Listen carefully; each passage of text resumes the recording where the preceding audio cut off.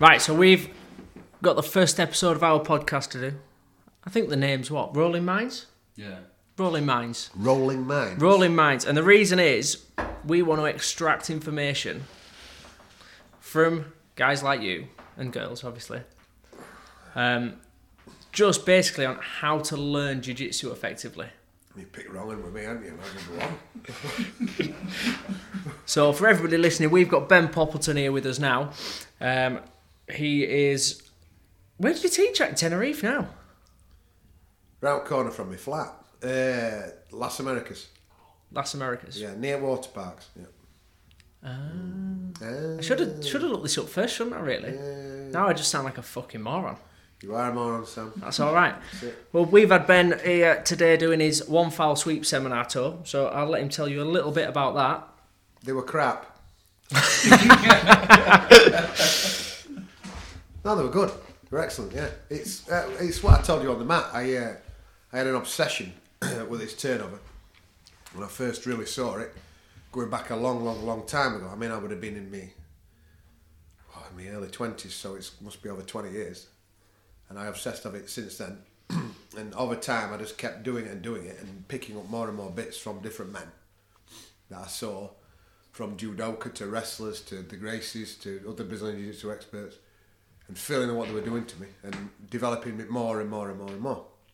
And it became a massive obsession that whenever I was on my back, or just fighting generally in groundwork in general, I wanted to pull people into me and turn them over to my left from the belt. So it became like hook sweeping to my left, and most of my groundwork game was based upon that. If I could nail that sweep, they were in trouble.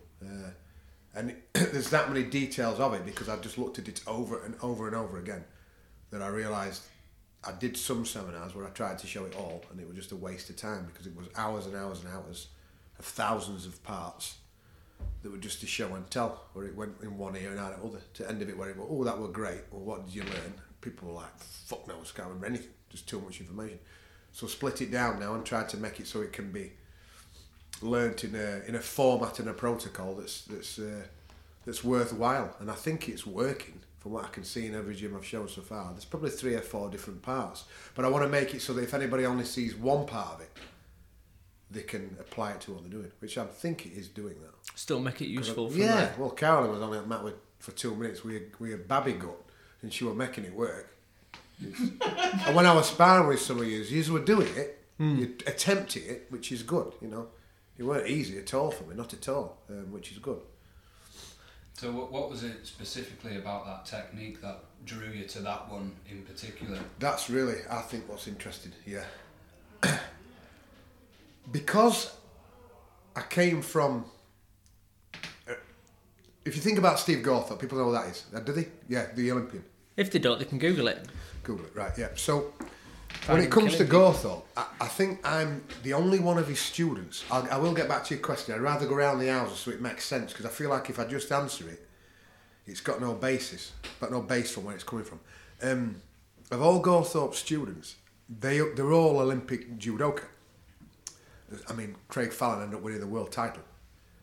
And I think I'm the only one of his students that went to what I'd call the dark side. I'm the only one that went to Brazilian Jiu-Jitsu.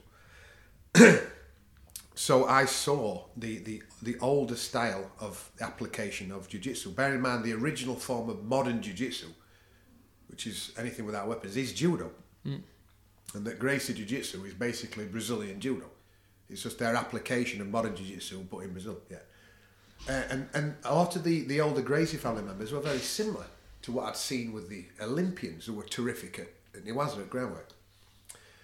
And it wasn't based upon the more modern point scoring idea, which was, you know, that sweep scores you this, that knee scores you this, that scores you that, blah blah blah blah. It was all based upon the protocol of, and they are reintroducing this, which I like in modern competitions. You win or you draw. That's it. So even if you were fucking murdering you, if he didn't tap you out and time's up, it's a draw.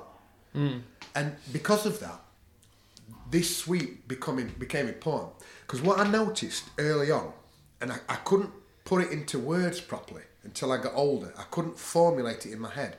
But there was something about differences in turns and sweeps that I noticed And it weren't until I got older that the light bulb went off in my head, was that often when you play with men between your legs or with guard positions, if you trip the opponent, it's not much different to actually performing foot sweeps in standing. You end up inside their guard, having to deal with their legs.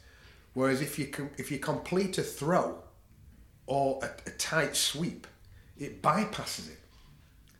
Or if you do end up in the guard, you find you've got holds on their body, which you would require with your hands to extract your legs already. You're already tight to the body. So it's like you've bypassed a major part of their game. So I was actually discussing this with Rob, just at the end, the older judoka, saying that the beauty of the sumageishis and the elevator turns, the corner reversals, is that it allows you to bring a man into your guard and complete a turn where, if it's done correctly, bypasses his guard. And lots of sweeps don't. They just put you on top, which isn't very wise if you're older and tireder than he is, because you're effectively going from a frying pan into a fire. I don't think have I answered the question there, do you think? You're saying, why did that you... Yeah, and this is the ultimate one. The finest throw that you can use in groundwork has to be a sacrifice throw from standing. It has to be, because you sat down. That makes sense? Yeah. So because it's a sacrifice throw, the best ones from the original jiu-jitsu without weapons, which was judo, Kosen judo jiu-jitsu, were the likes of sumageishis and tomo and foot in the hip. And it clears their guard, if that makes sense, as opposed to trips, which gets you on top. But if you're tired, you think, well, that's better where I was, to be honest. And that's what I think. That was my interpretation of it all. Yeah, no, that totally makes sense. In terms of efficiency, that would be the most efficient way to get a dominant position. Exactly. And oftentimes they say that passing the guard's usually one of the hardest bits about... Sometimes almost impossible. And when you start blowing, I found that there's no guard that can't be passed, is there really? It's just that you either don't know the strategy and haven't got the tools, which is the same box. You don't know the strategy and haven't got the tools, and or you haven't got the wind to do it. So often, especially as you get older and lazy, you get young lads, like today with me with something lads, you think, this is hard work, I'm getting tired here. You're better off thinking, bollocks to their guard, I'll sit back, turn them over with my turn, and just bypass it. So you've like gone around the houses to kick the back door in, because it were actually easier than going through the front door.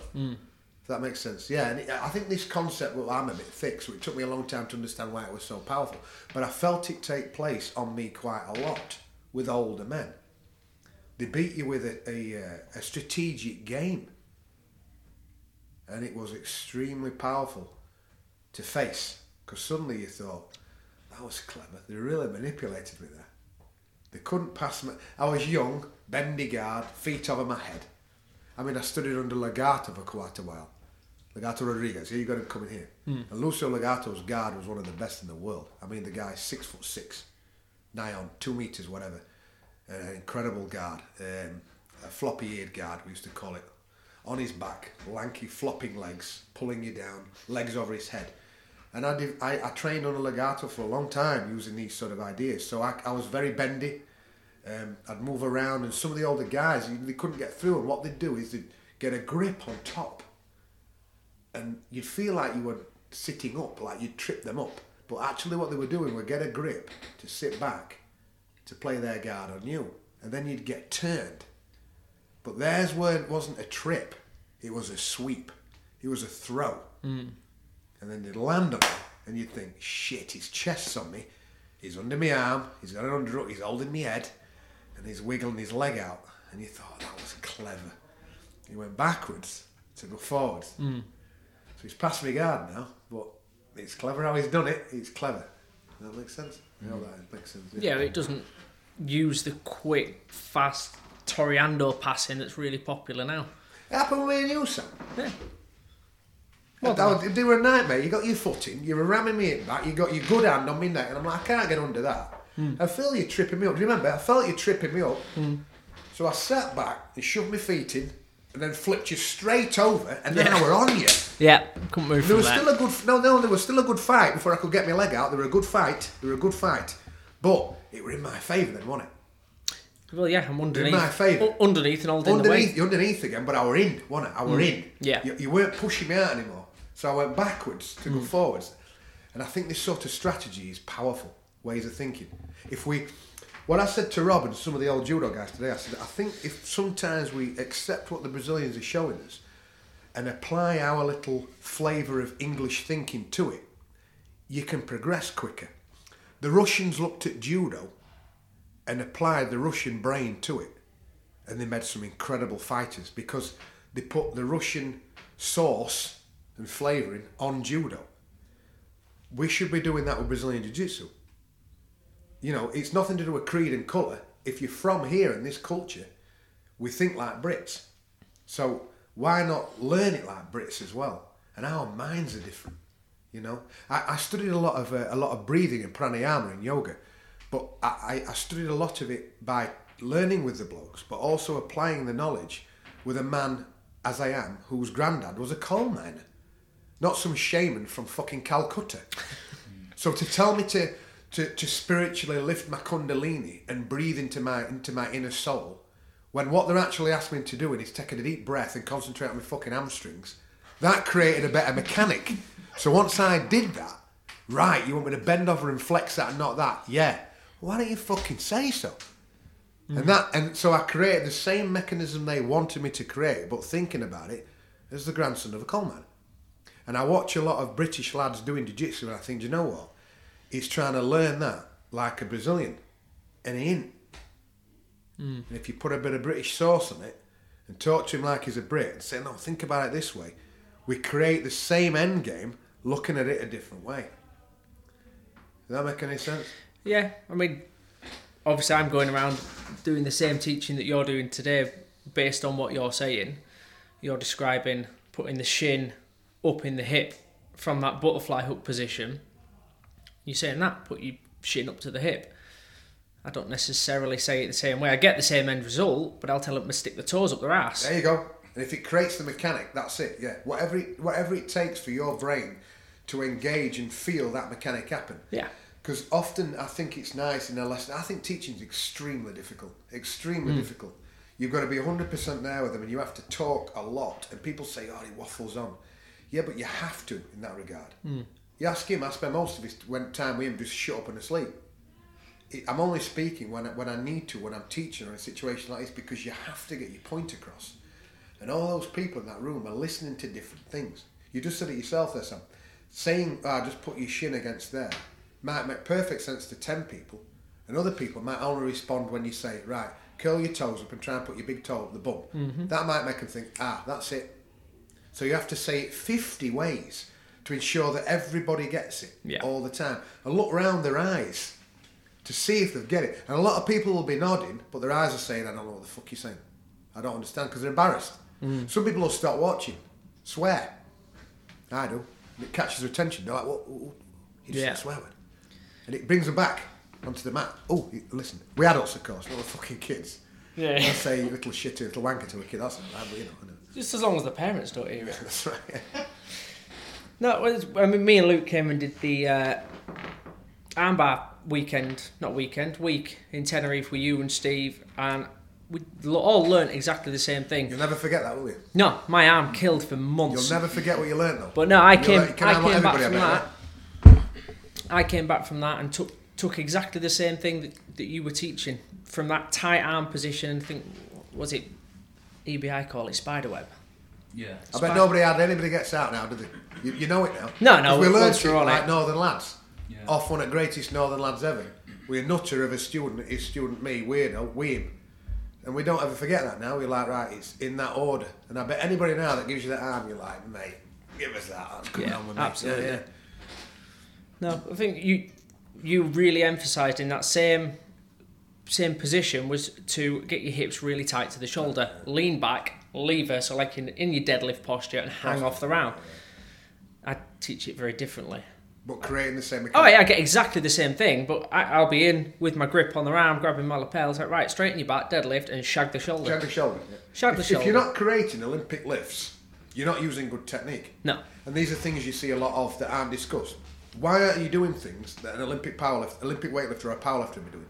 If you're doing movements that don't require any engagement of deadlift and squatting muscles, then you're a knob. Because they can lift half a ton with that now.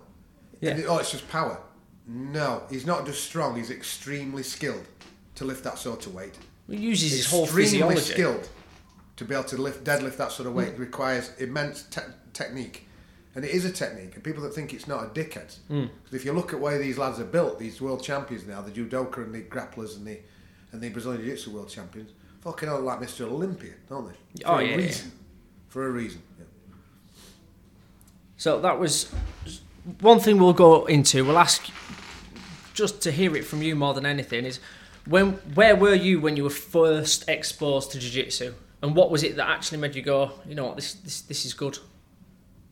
This is what I want to learn. This is what I want to study. Well, I had like some mates, and one mate in particular, and we were always interested in combat and that. And we used to, because my dad did all sorts of stuff when I was younger. He'd always trained. I mean, he's been involved in martial art, fighting for over 50 years or more.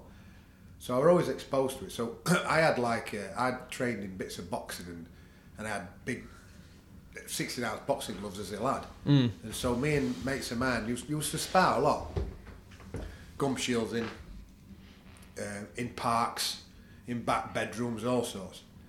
And we were always interested in combat in general. And we were very aware that when we used to train, especially in summer, we'd be in Middle at Park. I mean, police would get called. We couldn't do it. We're just blokes. Just what would you want? You know, we're just sparring. It's not illegal. It's upsetting them more than they need to fuck off then, don't we? It's just sparring with mate. It's no different to a walking dog. Yeah. But anyway, we were aware that you'd end up clinching, and over you'd go. And we didn't want to stop, so we'd get pull glove off, and you just keep wrestling. And the only sort of ideas we had were based on what we'd seen. There used to be Saturday morning sports on. I don't think they have it anymore. There used to be sports shows. They used to show football and all this crap on a Saturday morning. And they also used to have wrestling on. And it was stage wrestling, but it was sort of based upon catch and that. Famous names were on. And, Big Daddy and all that. Yeah, before then. Yeah, catch kind of stuff with Mick McManus and all this like. So you try and copy their moves and you'd be aware you had to bridge and you had to... So we just used to fuck about. And so we were very aware that the wrestling was actually a bit more important than the boxing, because how easy it was to get in, and you were like, well, we're wrestling again, look. We don't seem to be spending that much time actually boxing. And we used to say, it was Dwayne who actually said to me, we need to go and get a bit of pointers here, because we're just polishing a turd. We don't really know what we're doing. We weren't very good boxers, but we understood enough so that every time we sparred, it were productive, and we were learning a bit. In boxing, or we could all pads with each other a bit, and we were all right. But we were like, well, we're not really going anywhere with this. So we knew that there were a judo club in town. This is early 90s. And we decided to go down. We're like, we've got to have some homework to play with.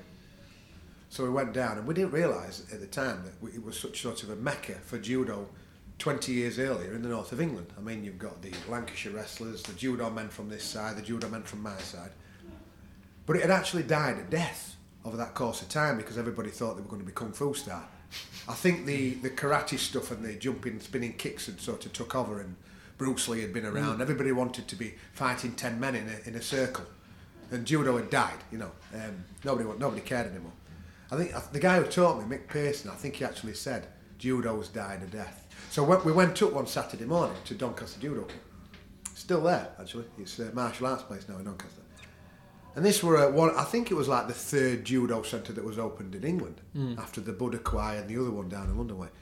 So it was a proper place, properly built room where the upstairs was a sprung floor with a little gallery in there. And they were the guy who taught it, Mick Pearson, little old guy who I'm still friends with, and me and two other people there. Now Mick Pearson had been national standard. I think he won his weight category in Masters a few months back. And he just happened to have a right penchant for groundwork as well. So he saw us come in, little fella it was, not much bigger than my dad, this fella. And he'd have been about my age now, I think, then. And we wandered in, and we basically said, oh, blah, blah. Yeah, we like to fight, and we want some structure on grappling. And especially on floor, we said, because when we're stood up, we're probably going to try and belt each other. So I don't think we're going to be really looking for throws. We just seem to fall over. He will, I get you. He said, don't worry, I've got you. I know what you want. So he showed us, he said, we're going to do a bit of throwing, just so you get a feel for it. And we were awful. Then he showed us a bits of groundwork, and we were awful. But he showed us like a couple of turnovers from underneath. One of them were a bit like a sumigation, actually. And a strangle as well. So right, have a play with them, with suit on, with gi. First time I'd ever put one on. And it were ace. I was like, this is right clever, right good. And we were like, right, got some. And then he sparred with us all, and he just murdered us. So we all paired up. So it were basically, whenever we sparred with each other, me and my mate or these other lads, it was just biggest, strongest one won. You know what I mean? And then we all sparred with him and got murdered. Yeah. Which were ace, because he weighed about 20 kilo less and we're 25 year older and just murdered us, yeah. And we're like, this is right good. So we took that on with us and we were like, right, so we'll practice them turns and them strangles as much as boxing, and we did. And we went back a few times when we were getting into it. And we realised how important it was. Like, this is good. And I bumped into other lads I knew, Charlie Martin, and that he was Thai boxing at the time and boxing and all that. And we sort of introduced him to it as well. Look, you've got to do a bit of wrestling. Oh, it's a right laugh. Come on, we'll show you what we've been learning. And all this bit jazzle. Because you asked about the first introduction into Jiu-Jitsu, yeah? Is that what you want to know? Yeah. Yeah. Well, it's just grappling in general, isn't it? Well, that was it. That was it there. So it started to get a bit more of a hub and a hum about it. So I don't know why, but there were more people on mat when we were going out on Saturdays and during the week. And because Mick generally ran it, there were always plenty of groundwork. So it were done old way. So even if you didn't like the standing, you could go down a bit late and it didn't mind, as long as you warmed up and were respectful and bowed, you could get on groundwork. And vice versa, someone didn't like groundwork, so they went early and then bowed off and left, yeah. But because you had a choice at the end, what you found was that the guys that stayed on the mat for groundwork liked it. Mm. So they were pretty good at it, which were all right. They were on a national standard, but they were good. And we trained like that for a while. And it just so happened that one night I was laying on settee in the house with staying at his lads. I was laying there. I think I was drunk, or I had a can next to me, and I was just basically staring at telly. And my mate wandered in that I'd trained with, and he threw a magazine at me. Or did he put a DVD on or a cassette? I think he put a cassette on. He put the cassette on. Would have been a DVD back then, Ben. Yeah, it would have been a DVD. We're an old VHS cassette. A bit old for that one. We're an old VHS cassette because it was an old video player that we had that we'd fix with an old condom. That's right, yeah. I'm telling you, it broke and we fixed it with your Johnny. Yeah. I'm not even surprised. Andy Summerall fixed it with your Johnny. Right, I think it's still running. Right. And what had happened, Dwayne had gone down to see about a job as a security guard down at Canary Wharf, and he'd borrowed a UFC tape of somebody. So about 1994 this was. He went, watch this. We're like, what? He went, look. And he was like, no holds barred, see what happens. And we were like, I said, well, it looks good. He said, stick it on. And so then Ice Grace got on, and we were like, well, this is what we're doing. It were a good feeling, because you were like, look, we knew it worked. We knew. We said, didn't we? We said, you know what I mean? We're right pleased with yourself. Look, that's it. You've got to know this, haven't you? When we were saying to each other, look, you've got to. So we watched that, and we were like, well, we've got to do more of that. We've got to do more of it. And it just so happened that when we'd been training, we'd been hearing as well, when we'd been on the mat at Judo Club, about this bloke that were floating around that, he's a different level to everybody, this other bloke. You haven't met him yet. Oh, yeah, he strangled somebody to death in European Championships. He's Olympic standard. Well, who is it? Blah, blah, blah. And I'd sort of forgot about it, but one day in training, he'd come up and sat and watched with his wife. I think he even had his dog with him. So through haze of sweat and stench and that, you could hear somebody carry his coat up his hill, blah, blah, blah. But he didn't have his kit. And I remember sort of looking up thinking, I've got to make a point in finding that fucker. And then forgot about it for a bit. I thought, right, one day I thought, yeah, I'll try and... But in the 90s, there were no mobile phones, and you had to, I think that the telephone on my mum's was still that ring one round where you pull it one way and it goes... So if you did it wrong, you had to fucking start again. It took an hour. You died of starvation by the time you called for pizza if you kept doing it fucking wrong. And I couldn't find him. He's moved house. You're like, what the fuck is it? Because I were from Doncaster, you were from Barnsley, which is, I don't know, maybe 10, 15 miles away. It might as well have been other side of the world for the sake of you that I didn't know where he was. And one day, I were in one of the gyms we used to train in as well, New Bodies, which were a powerlifting and bodybuilding gym. And they had a room at the end. No, it's not like this. Big powerlifting body. They had a room at the end, and when you went through the door, like, you fell off end of fucking world. I'm not kidding you. It was just like you walked into Beirut. It was just this shed. And they had some bags up and a fucking wasp nest just up in corner and, you know, a bit of mould hanging about and all that. But you could do what you wanted in there. And me and Charlie used to practice the stuff we were learning with judo. And one day, it just so happened we were practicing arm lock from Mount. So a jiu-jitsu time from Tat. And it about 2 o'clock in the afternoon. And the sliding door which separated the powerlifters' room from where we were, basically in fucking war zone, slid open. And there was no reason why it should open up anyway, because nobody ever came in there. And at 2 o'clock in the afternoon, I mean, it could have been a fucking gremlin. You were like, what the fuck's happening for? And an head popped round the door. And he just stood on the ledge and put his hand and just watched us. And I were aware he were there, and I stopped and I went, all right, like you would, because nobody ever... And he went, aye, I'm just watching they do arm lock. And I went, fucking hell. I said, is it Garthorpe? And he went, aye. I thought, fucking hell, you couldn't make that up. I was doing the arm lock, and I'd been looking for him. I said to Charlie, don't move. I went, come and show us. And he went, aye. And he come straight down, and first words he said were, you're making a right deal of that. So he said, you're making a right deal out of that. And he fucked about a little bit, and I said, you know, can I go down and train with you a bit? And he went, yeah. And he was living round the corner from him, man. He bought an house in walking distance from his mother's house. I said, right, I'm going to annoy the fuck out of you. And I was there all the time on, can I come and he used to take me to all spots, and I met all these blokes and got mullered by everybody and blah, blah, blah. And it was basically Steve that said, you're standing shit. You've got no interest in it, really. Your groundwork's all right. Have a go or don't. So have a shit or get off the toilet. Just decide. So either go to Japan. He says, it's expensive there. He says, all these Brazilians look like they're getting a bit tasty. Go there, it looks cheaper. He says, you get better money for your money, like. So that was that. And that was my exposure to it, really. And you literally went over to Brazil then? Well, I found I went down to Birmingham first, because I was back in 90s again. I was training as hard as I could then. Gawthorpe and the men he'd introduced me to would give me a right beating. It was terrific training. Up your end, you've got I'm thinking about the Candler.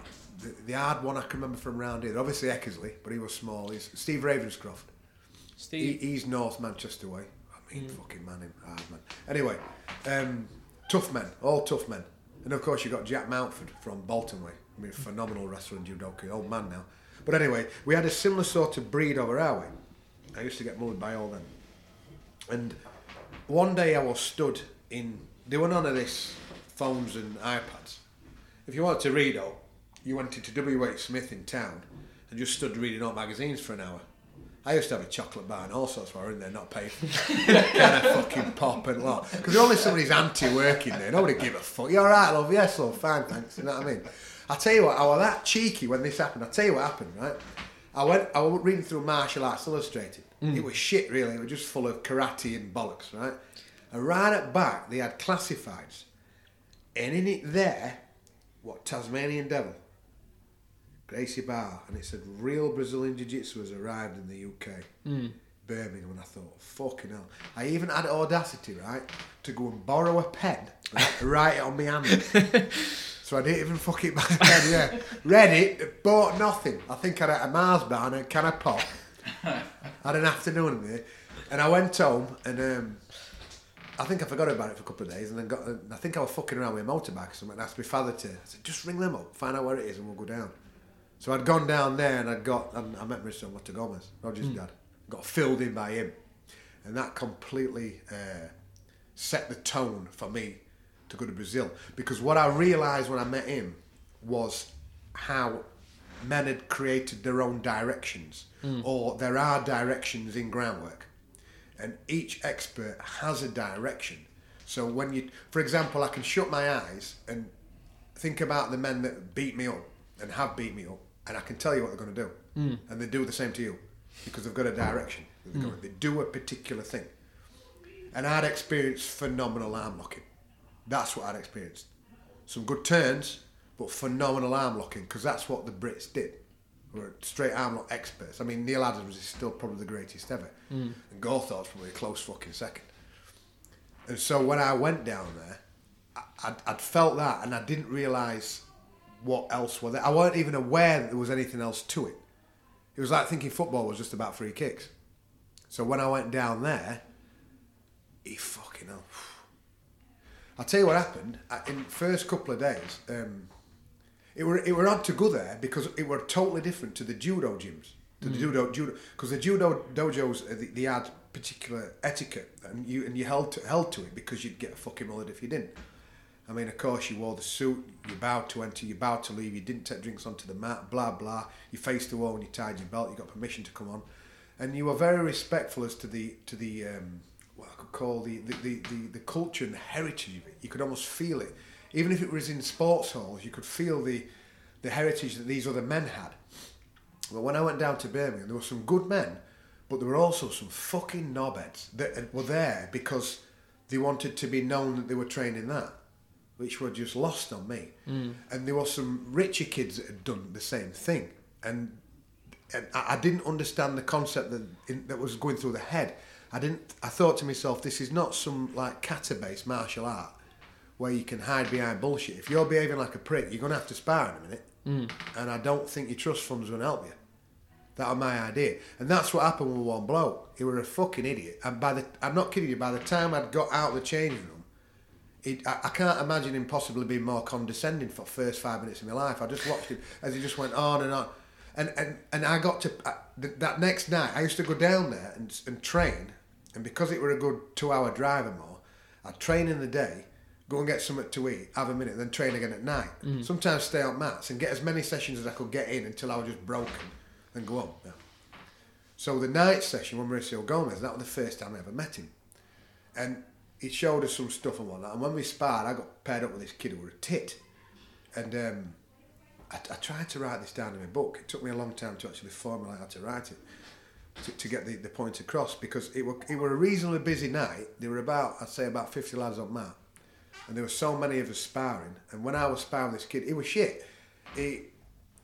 I said his gi were worth more than my car. His face didn't have a mark on it.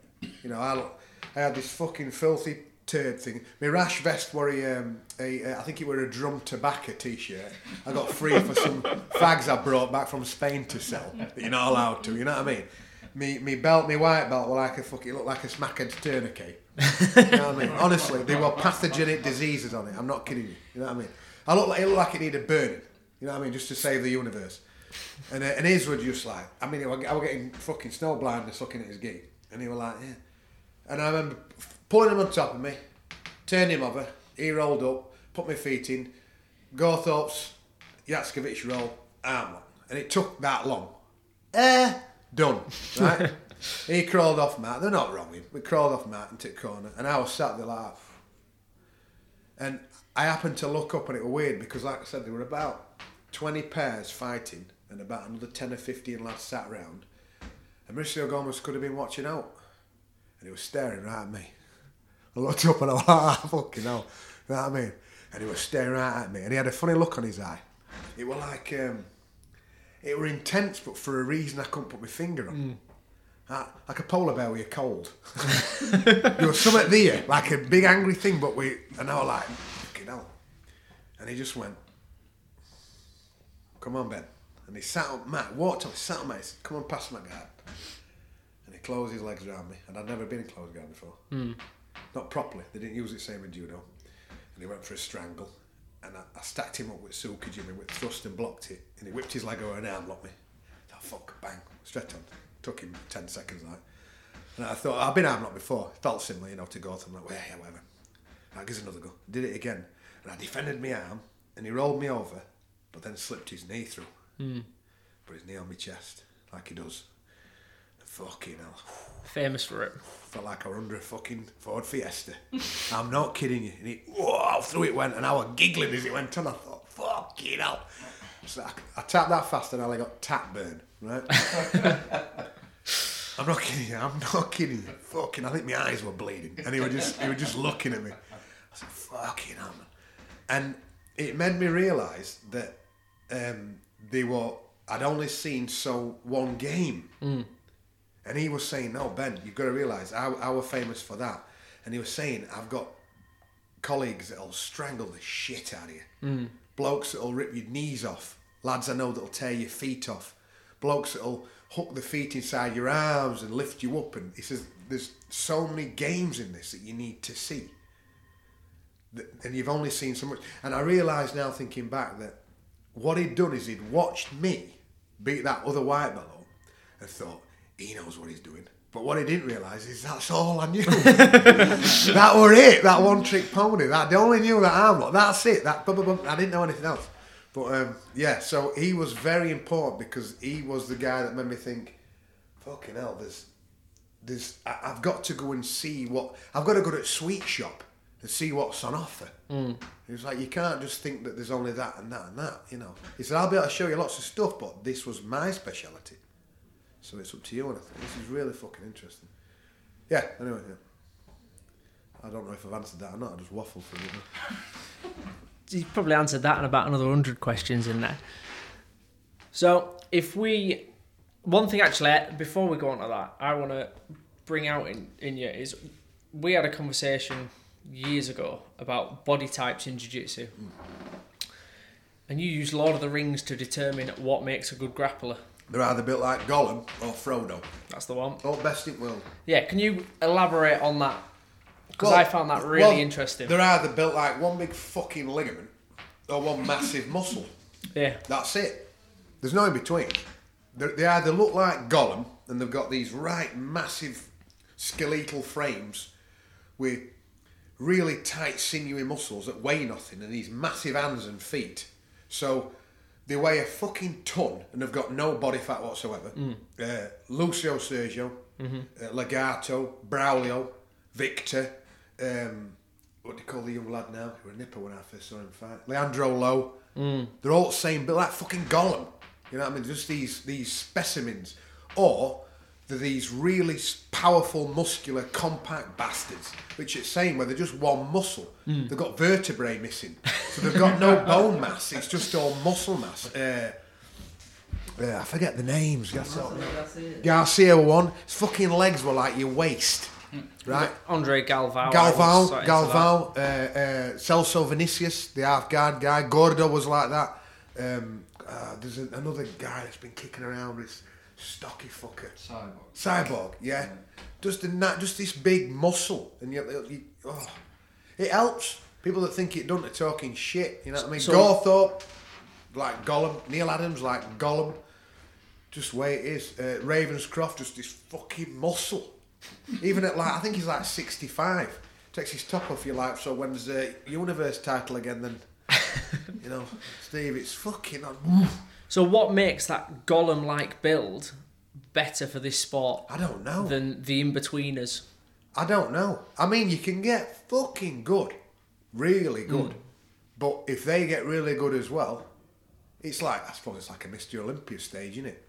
If everybody trains just as hard as each other, then better genetics win. People can say I'm talking shit, but I tell you what, I'd like to argue against them. I'd like to see what they're saying about it. You just look at the top fighters in the world, and I mean, I've sort of sat and watched, and based on the conversation we had, you look at them. You're right. They're either Gollum or the Frodo. I know about Sam, and I'm a weird fucker, but sometimes they make a lot of sense. I notice weird shit, and I'm like, look, they're all built the same. They're like Gollum or Frodo. There's no in betweens. Yeah. You don't see like average looking bloke. You don't. They do. They might win like London Open, but they don't win Worlds. They get on podium maybe. They get on podium maybe, and I tell you what else happens. They get injured earlier. He had to pack in because his knees went. Apparently it's similar with NFL and that, isn't it? There's a similar thing. You get these specimens and they make it to NFL to final bit. Work the way through. Yeah, and some of our normal ones do and all, but we blow out earlier. Gorthorpe's got hernias in his neck. He's got one in his neck. Yeah. Well, I've got two. Well, yeah, I've got two. I've got two in my lower back, one in the middle of my back. Steve's only just got one in his lumbar spine. He's 60 odd because he's far better genetic specimen than me. They're gullator. They last longer. They're a better They're a better human. Sparring with him, though, feels like you're sparring with a man made of iron rods. I think so. Everything hurts. Everything's like an edge. It just hurts. It's like you're hitting a table all the time. Yeah. A bit like Gollum. Like a blonde-haired Gollum. Yeah. Staring at you. Right, we'll go. I think I'd like to ask about the... so, with all your experience and the length of time you've been studying and practising Brazilian Jiu-Jitsu, I'd like to ask about what's your understanding of the art, and your opinion on it, if you could simplify it down. Be more specific, really ask, really get... Well, so going back to before when you were teaching us the technique, you broke it down into 3 stages. Aye. So I just wanted to explore that a little bit more. What, you want me to basically talk about it a bit? Yeah, what's your understanding of how to engage, the different stages in the Yeah, fight? well, once again, I think it comes down to, again, that we're from a British culture. And so we learn things from that point of view. And I think it really helps the speed at which we learn. And I suppose for me as well, it's important, especially when you get lads and lasses that want to get good quick. And they don't care about really enjoying themselves. They just want to get good as fast as possible. So my point on learning Brazilian Jiu-Jitsu is that you're learning the modern form of Jiu-Jitsu, which is just like learning judo and just like learning wrestling.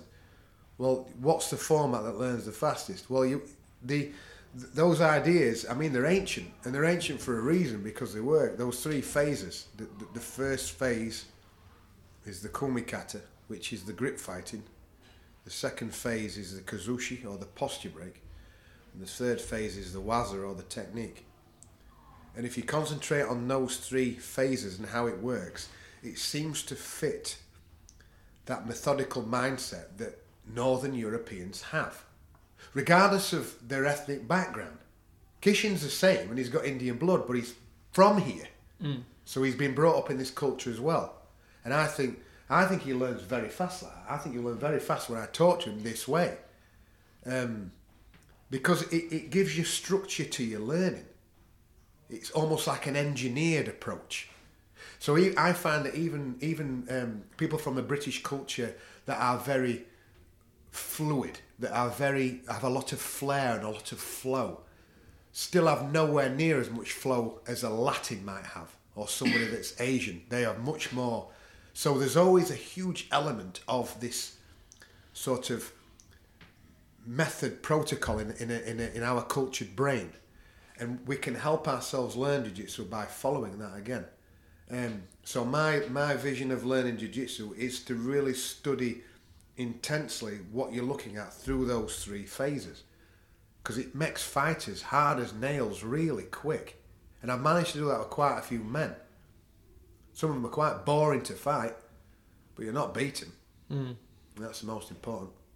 Did that answer that sort of, did it, or did I talk around the houses? I'm not sure. No, it does, yeah, because I often find, like, when I'm learning a particular technique, everything, I like to deconstruct it or look at it in stages or sequences, and that really helps, and everything's labelled and categorised into things a lot. But then that's just my approach. Obviously, other people are completely different, but I really enjoy the sort of mental aspect, and if I'm thinking about that as it's happening, like if anywhere along the line of those sequences of movements I've taken a step back, I need to know I either need to follow with the next movement or go around it and do a different technique. Like an engineering flowchart. Yeah. That's what I think it's like. And I completely agree with what you're saying. I think as well, though, I really do think that even though people aren't often that way inclined, there's always an element of it in them because of the culture we're from. I think it can't not be. I think, for example, you might find a Cuban that's crap at dancing, but it'll be a lot better than a crap British band dancer. That's what I'm getting at. Do you understand that? Yeah. You seen my wedding video again? That's just the way it is. I agree with you. I think we do very, very well learning like that. It's simple. I think the flow comes from just a lot of sparring.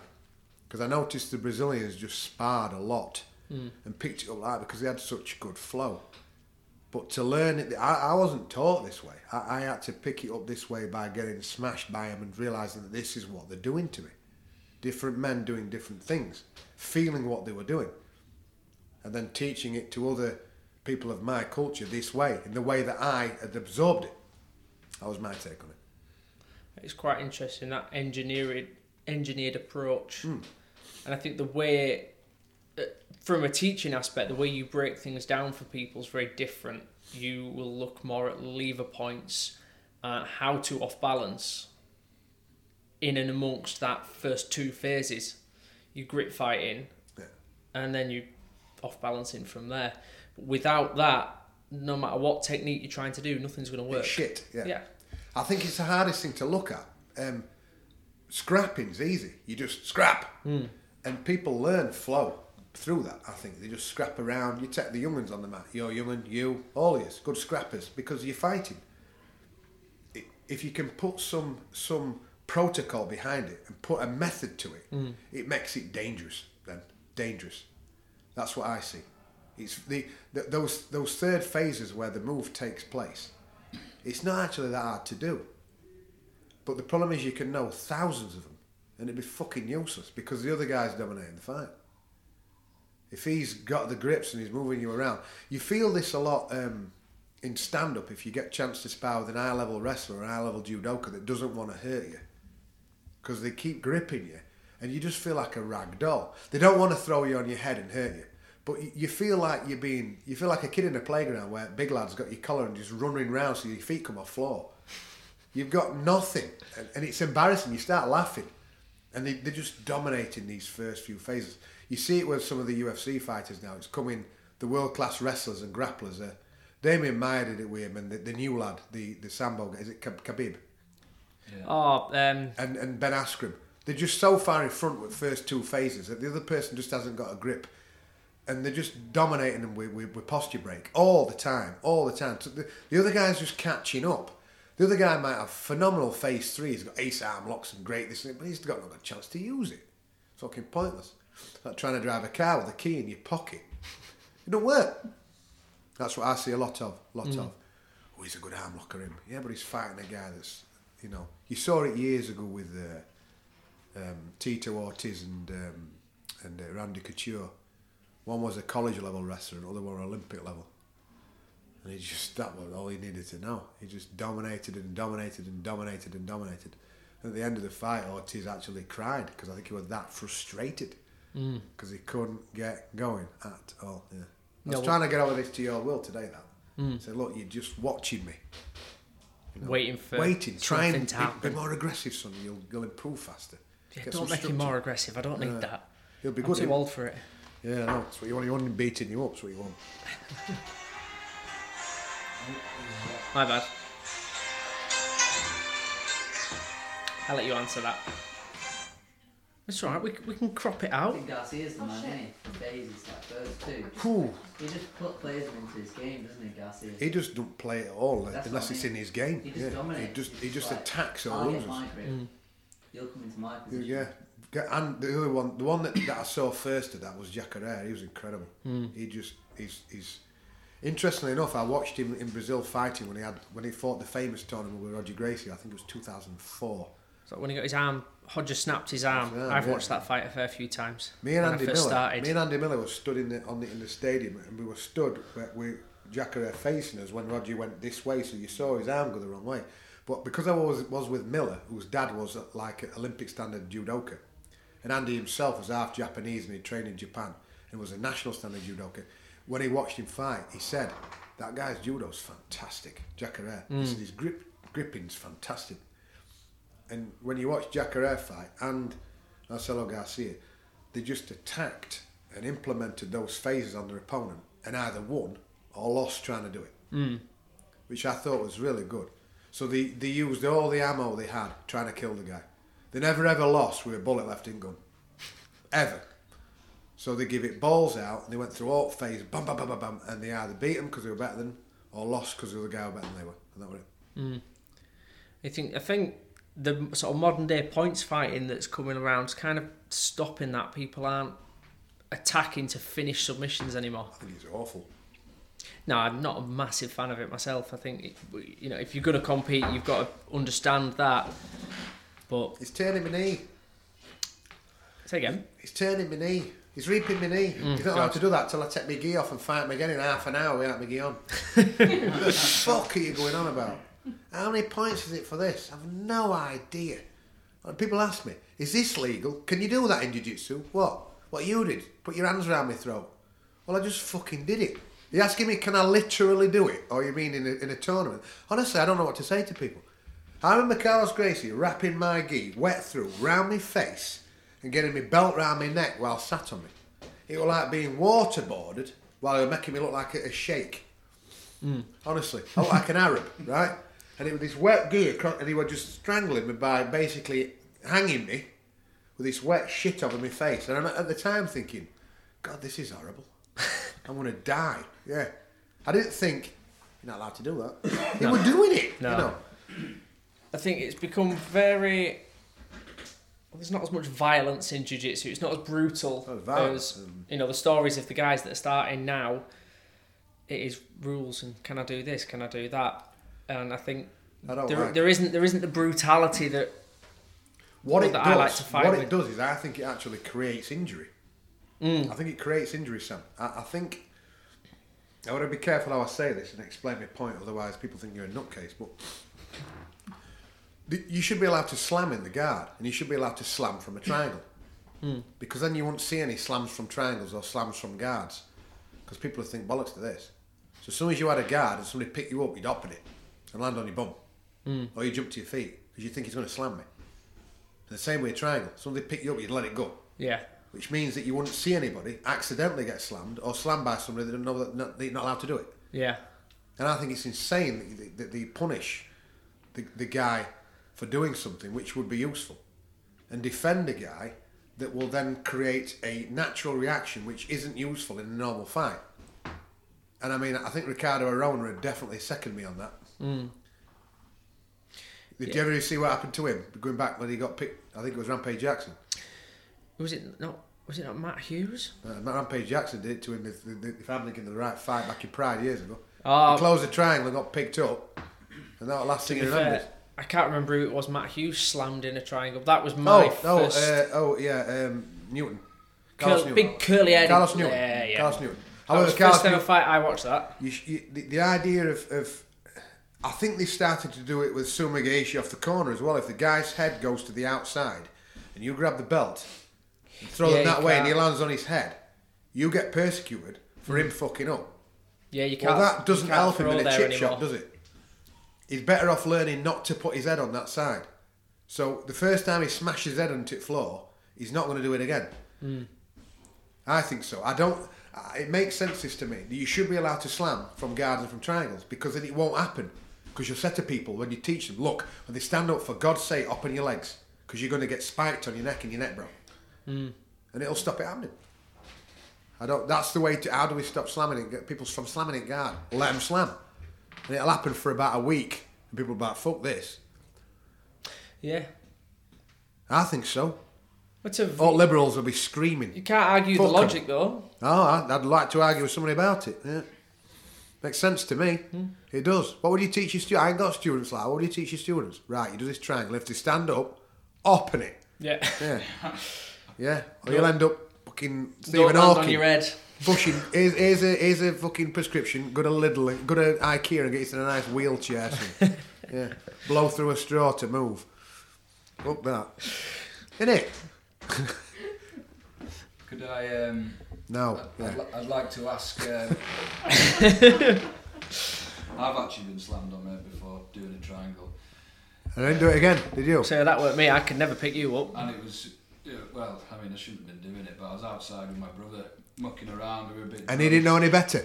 And I put him in a triangle. And he didn't know any better? He stood up and just plonked me on the back of my head, and I was almost knocked out. And he didn't know any better, you see, and he didn't do any good. Where if the rules had been that you can slam in triangles, you would have known that as soon as you felt your ass come off the floor, I'm letting this go. I got carried to a window on top floor of Bar Gracie by Babalu. Carried to a window 3 floors up. With him looking at me, then looking outside, then looking at me, then looking outside. And he said to me, there's not a lot you can do, Ben, when your feet aren't touching the floor. I thought, fucking hell, yeah, I'm going through here, me. Yeah. 50 foot up. Yeah, that's not a wheelchair, that's a bloody sepultura. That's a coffin in your mum crying. Innit? Took you in a body bag. Innit? Yeah. That's why we've got a graveyard straight opposite gym. Roll them over here, nick them on it, roll them in there, get in there. Look. 2 bodies deep, be right. Lead lined, you'll be alright. So we've got some little... I was going to ask first about. Oh, this, go on then. Would you agree that technique is king in Brazilian Jiu-Jitsu? Yeah, because technique is the best way to increase your power.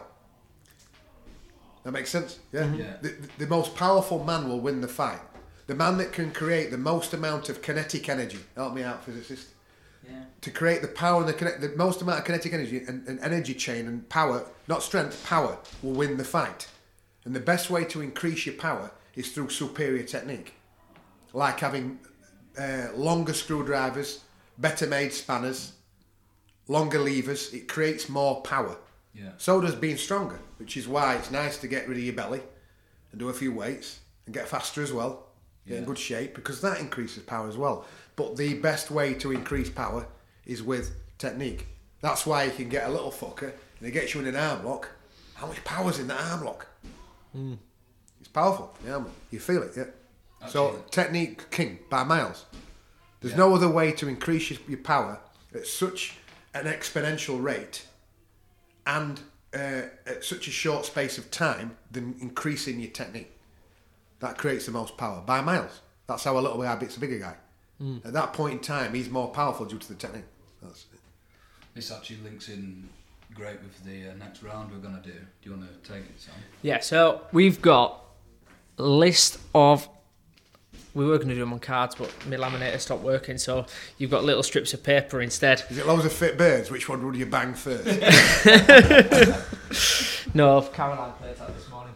So it's the attribute rank game. So we'd like you to rank them in order, in your opinion. So What's that? So we've got big tits. Hold on. Don't let my wife listen to this. She'll just be shaking her head. So what we've given Ben is the attributes of strength, Well, that was flexibility, wanky, speed, That's kissing. stamina. What's that one? Note. That was just testing you, that one. Go on, Sam. Keep Speed, stamina, balance, agility, technique and mindset, body composition. I think, yeah, that's it, yeah. Oh no, we didn't put competition experience in because I forgot to write that one out. I forgot it. And there's technique in there as well. So Ben's just ranking these in order. And then what we'd like you to do once you've got them ranked is speak about each one. Well, I'll tell you what I think. It could be complete fucking nonsense, but I'll tell you what I think. You ask my mother, she'd be nodding her head, saying, yeah. I've been introduced by my mother to people before, saying, this is my son. He's generally alright, but he can be a bit of a knob. Right. It's when they stop introducing you to people that you know you're going wrong. That's true, yeah. Who's he? I don't know him. Never met him before. I think apparently she asked for an abortion once, but my dad had to explain to her, you can't love his 8.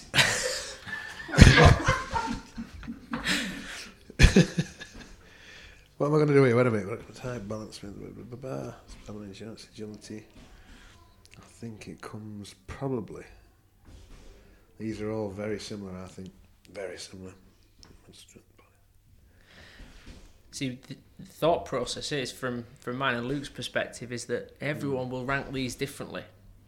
So we give these to you, you'll rank them in one way, we might give them to Legato, he might rank them differently. Ah, he's an idiot, tell him I said. Nah, he scares me, I ain't going to say that. He's lovely. He's hard as nails, but he's lovely. He won't hate you, Lucio. Gordo, on the other hand, fucking kill you, him. We had one of I our... don't think how many people he's buried, to be honest. One of our students went out to Brazil and trained with Gordo. Terrifying bloke. couple of Lovely years man, ago. but terrifying bloke. And he said he was the scariest man he'd ever met. Scariest man I've ever met. Hardest man I've ever known. People say it was greatest you've ever been battered by.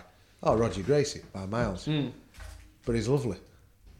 Yeah. Gordo's just fucking terrifying. You know what I mean? Just terrifying. I think that's the one that's missing. I see, yeah. What was that one? These are so... Flexibility. Yeah, I mean they're all different attributes, and I think the angle we wanted to take with it was once they are ranked, we'd like to ask you about the best way to train or how you'd go about training each individual one, or even before that, you know, what I think that's is that particular attribute important? Would you train it at all? Things like this. I think that's actually last, but it is important. I think they're all the same. So I'll start from the bottom. The one that you've just said last Is the body composition. Body composition and type. So that kind of contradicts the Golem Frodo.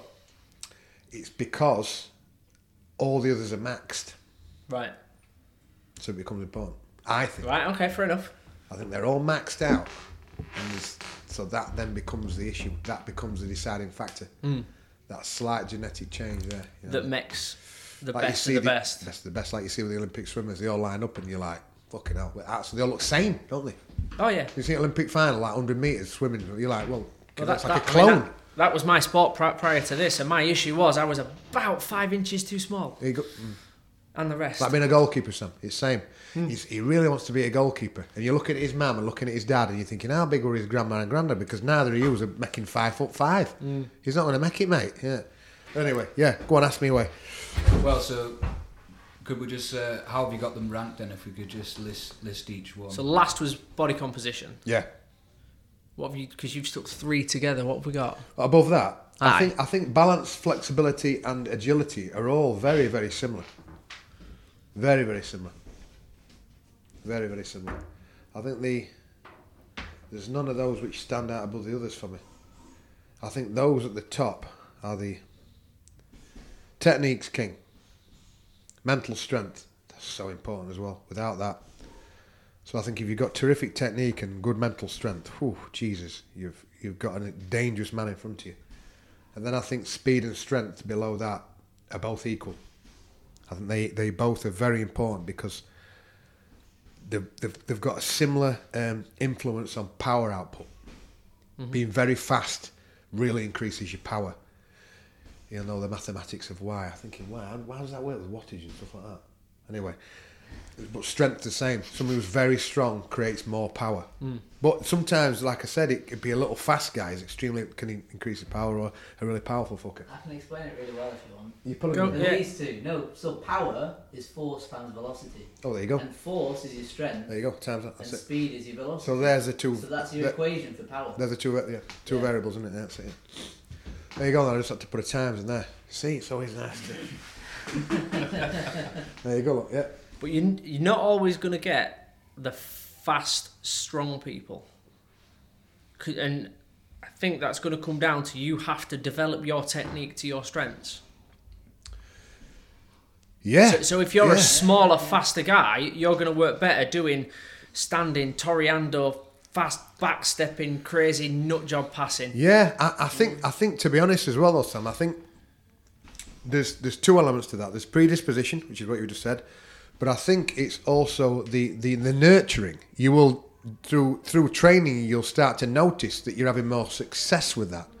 And therefore that's what you'll start to apply. That make any sense? Yeah, absolutely. I agree with what you're saying, but I think there's that addition, like I said. So the first part is that, Christ, I'm better at this. I'm predisposed to doing it. I'm ever so quick. I'm better at distance to pass legs by holding them. And also, when I do it, I have more success. And that in itself also adds an extra sugar to the tea. You think, this is nicer. I'm going to do it this way. So I think it compounds the issue. So it becomes an exponential growth, that. Well, it's that positive reinforcement, isn't Positive it? reinforcement. That's a really good way of putting it. If you're doing something and it works... You want to do it more. Even if it's wrong. Yeah. But if it works on your main training partner... You'll do it again and again. Yeah. Stamina and endurance. You add that together with those. Technique, mental strength, and then strength and speed together. Stamina and endurance, yeah. And then you get the rest. And then basically the rest. These are all the sort of... I think these 4 are... balance. See, if you could add one more, I think what would put... From what I know about you, the one that would even go above technique is strategy. I think strategy wouldn't go above No. technique, no. But it's in there. But I'd link it into that. Into mental strength. Yeah. Yeah. I'd probably put it with it. Yeah. but it's very important. The lads that are world champions and Olympic champions, they're hard men. The brains are hardened. They all of them. They're hardened. They can take some mental hammer, you know. I mean, I've said for a lot of years, I've been in and around different sports at very high levels, and I think you have to have an addictive personality in order to get to a high level. You have to be mental. But it can go either way. You're either going to have that addictive personality and end up ruining yourself. Yeah, in a doorway of a shoe zone, or you're going to wind up at the top of the top. No, you know, yeah, it is. It just depends on the pathway that you get. It's what they call it, Jedi and Sith, isn't it? You become Lord Vader or fucking Obi-Wan Kenobi. You become great or just a complete arse. Yeah, that's it. Aye. Or just, yeah, I agree with that, Sam. I think that's dead right. Do you need to look at them, or I don't know if you want to take a... Do you want to take a snap of it? Yeah, and then we can... If we leave them there, what we'd like you to do is... would you be able to talk, so from the perspective of like how to improve on those particular, attributes? So if we talk about technique... Technique, yeah. I think if I'm dealing with a Brit or somebody from Northern European culture, because a lot of them are very similar. Yeah. I mean, the Germans are phenomenal to talk to about that strategy, because they're just so methodical. It's phenomenal. You know what I mean? I mean, if you've got enough money, you buy a German car and a German stereo, don't you? Because they're just buff. They're ace at that. You talk to a German like this and they love it. They're like, oh, this fits my mindset. You're like, I know. It's like you invented it. I'm trying to think of that old German joke. It's about the couple that, the English couple that adopt the... Don't worry, it's not racist. It's the English couple. The English couple that adopt the little German boy, and he just never speaks, ever. And they're really worried about him because he never, ever speaks. And he gets to about 7, never spoke a word. And one morning he just says, "There's too much sugar in that porridge." And they go, "Jesus, you actually talk. We can't believe you talk. Why ain't you spoke before?" And he just says, "Well, up until now, everything's been satisfactory." Yeah, they're awesome. So, with anything of our sort of cultural mindset of that how would you say it? Methodological. I can't say the word. Approach with method. How about studying technique? I definitely look at those 3 phases of fighting, the ancient phases of grabbing, upsetting, and then do the technique, and make sure that you're studying it with people that really know what they're on about, and try and learn what they do and what they were very, very good at. So you get Legato on mat, which you'll have him on mat. Ask him about how he gripped with his open guard and his triangles and that, because he's beat some of the best men in the world with that. So steal his best stuff, if that makes sense. I won't bother. I mean, he'd probably bollock me for this one. I see him, a goo wanker. But I won't ask him about an ankle lock. See, he'll have an ace ankle lock, but his triangles were world class, some of the best ever. Well, you want to know about that. Even if you're not a triangle man, the mechanics there you'll be able to apply to something else. There'll be a trick that you think, and I can do that with this now as well. So with technique, I think that's very important, that you try and use a strategy of the learning of the 3 phases and make sure that everything you're learning is right. I think I'm going to quote Neil Adams now. Practice makes permanent. So make sure you're not doing it permanently wrong, because it don't make perfect at all. So to go on from that, everybody learns in different ways. It's just kind of... Some people are visual learners, others learn by doing it. Yeah, that's right. Yeah. Some weird people can listen to something and then go and do it. Yeah, they can. Yeah, I can't do that. No, I can't do that one. Neither. You have to do it on me. Let me feel it. Yeah, I learned from that practicing and having somebody do something on you. I find really, really beneficial. I find it really helpful. Yeah. To feel it, I have to feel it. It's a tactile art, isn't it? At its essence. Really. Yeah. I think ever so much so. Some people, like you said, some people are incredible. They can just watch him do it and they just replicate it. But all classes start from that visual learning perspective. Yeah. So we all line up, instructor will show a technique, and then we have to go off and practice it. So how can you best watch that technique and then go and practice it? How would you personally, how would you extract the information you need from watching somebody? How would I do it? So Just for you. Be more specific. So what am I? Be really specific. Who am I watching? What they're doing, and then what? Go on, because I'm weird like this. All right, so let's say I'm on the mat now teaching a footlock. It's my go-to thing. I'm quite comfortable in that position. Yeah. I'm teaching that footlock on somebody else. You're watching me. How are you going to extract that information from there to then be able to go and do it straight away? Or would you require... I've got to get you to do it on me. Yeah. And then I've got to feel each phase of the 3 phases I just said. So you really have to feel everything then. Yeah, and I think that even when you get into each phase, there's 3 phases in that. So you're looking at a footlock, which is a waza, which is a technique, which is the final phase. There's 3 phases in that.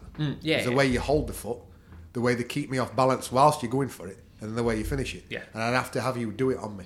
In order to feel all those phases. I'd watch you do it, and it wouldn't make sense until I'd felt what you were doing. Because often, what you see and what you feel and what you smell are different, and you see that a lot. I think you can see somebody do something and you can smell them do it, but unless they're doing it on you, you can't fucking feel it. So from a student's perspective, if that's how you learn, the best thing to do is to ask the person teaching it to show you do it on you. To do it on you. From my point of view, that's how I'd had to learn it. Some people I've seen, we've just discussed, don't need that at all. Just go and do it. But I think it's nice to go round and have them feel what you're doing. So let me do it on you. You do it on me as well, so I can feel that you're gripping it right and blah, blah, blah. I think that's very, very important. Yeah. Not just mindlessly just repeating shit that means nothing. It's a waste of time. It's a repetition for the sake of it. Yeah, it's like painting a wall with wrong colour. I find it much easier to teach if I'm watching a technique and I've taught it one way and I'm looking at it going, well, that's not working for them, but why? I don't know. Until you feel it, until they do it on you, and then it's very different. You can feel where they're initially going wrong. That's where I pick up on it. That's always how I pick up on it. I have to do it on you. Everything I've learned to teach has been done because I felt what people were doing on me. And everything I stole were from great men that did things that I felt them doing on me. And it often wasn't what they say they were doing at all. They might have said, I'm doing this, and I just nodded, but realised that's what they're doing at all. They were doing something entirely different. They just weren't aware of it. I noticed that. Yeah. So I agree with it. Yeah, I think that definitely it sort of relates to like what they're calling now invisible jiu-jitsu or hidden jiu-jitsu, and there's no way of really experiencing that or knowing what it is unless you have it, the technique or done to you, and then you can sort of know. It's like going back to the technique with shagging the shoulder in the armbar position. Favourite description. It looks the same. When you look at that, you can't see the pelvis turning. No. And then that. You can only feel it. You can only feel it when you're the guy underneath. It looks the same, doesn't it? It's no different to me looking at you now and saying, which arse cheek am I tensing? Yeah. I know what I'm doing, and it feels different to me. I'm into that. Oh. Watch me, Igor. Watch me. It used to be a bit funky, but they've cured me now. Go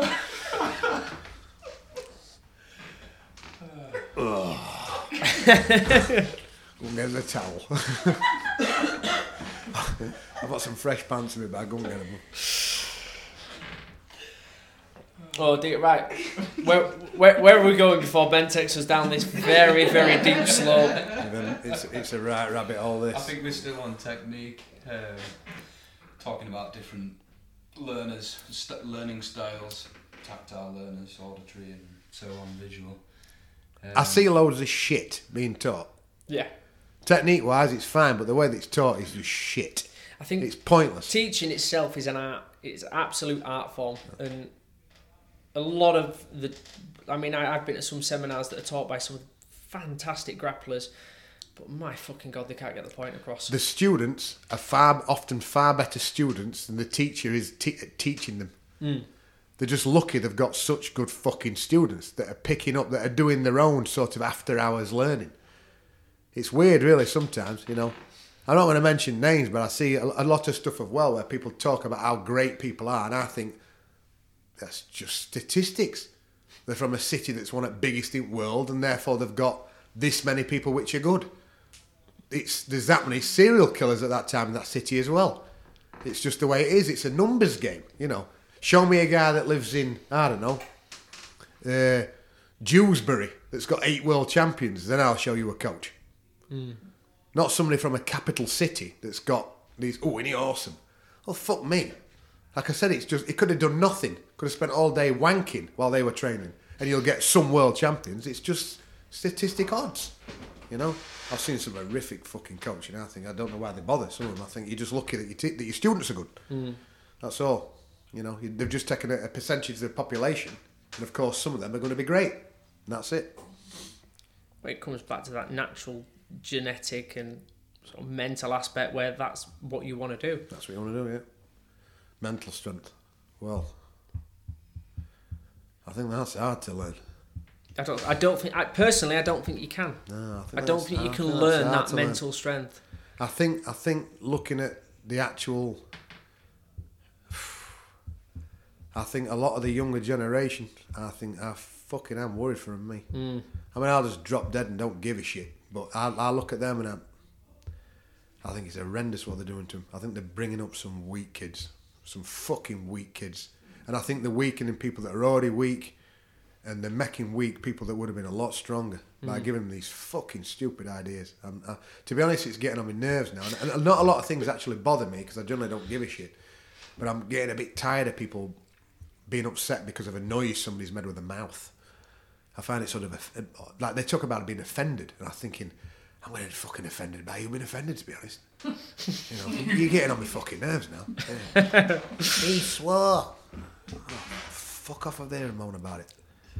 Anyway, yeah, mental strength. I think that's hard to learn. I think you can polish it a bit, but it's already got to be there. That's some hard men and some men that weren't. Yeah. What creates that mental strength, though? That's the question. I'll tell you what, I think psychologists have been talking about that for a long, long time, haven't they? Does nurture beat nature in that regard? I don't want to get into that. I'm not an intelligent man anyway, and I'm definitely not intelligent enough for that. That's, like I said, I think, as far as I'm concerned, I think you can really cripple it by bad upbringing. Yeah. I think, and I'm worried that they're doing this a lot now. I see some kids and I think, God, you've got an opinionate world that's just going to wreck you. I think a lot of the, again, from a dad perspective, a lot of the looking at different kids nowadays and teaching kids as well, a lot of them don't really understand consequence. No, they don't. You know. Do you know what I noticed, Sam? When I were a lad, you spent a lot of time in groups of kids.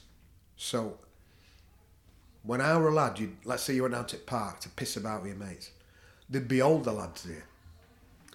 And if you got out of line, you got leathered. You got a crack, right? What seems to have happened is that there's always parents about now. So these young kids are able to say things to older kids with no consequence. No happens. And the consequence seems to come later in life when the consequence is greater.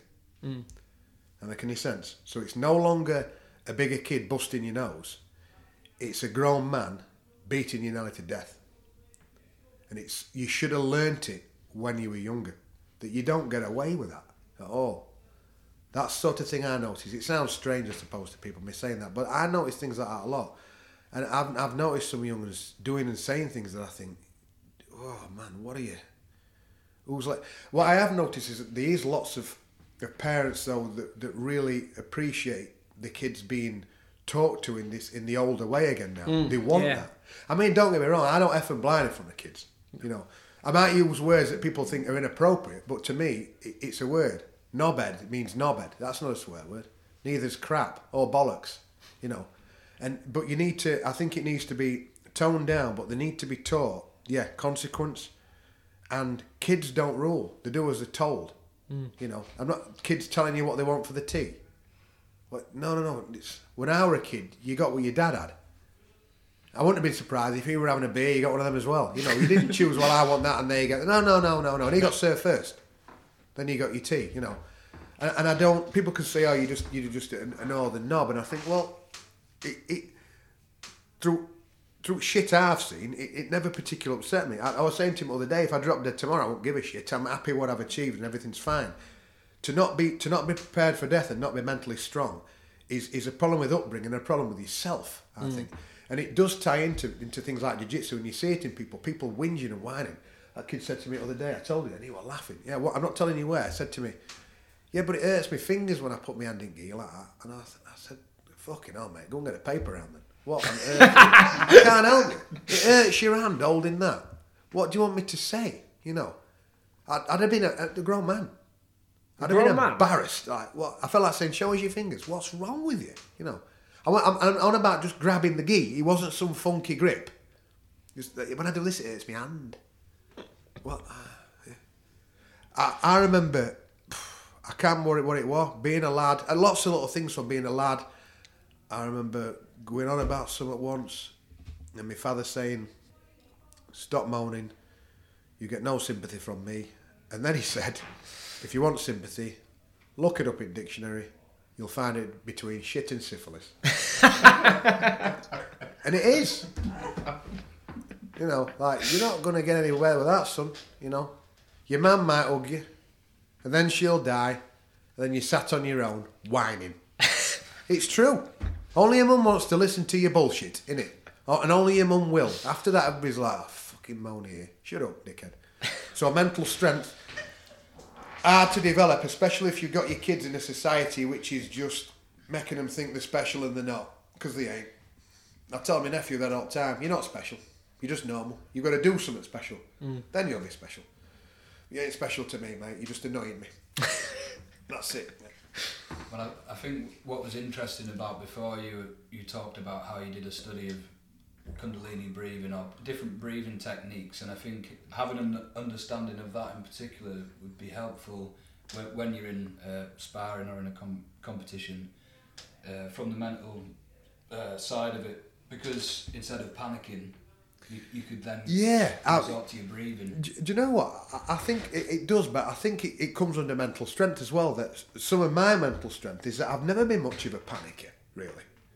I've never suffered from anxiety. I've had angina, but I've never suffered from anxiety. I mean, even having an heart attack, 2 heart attacks, and my blood pressure didn't change.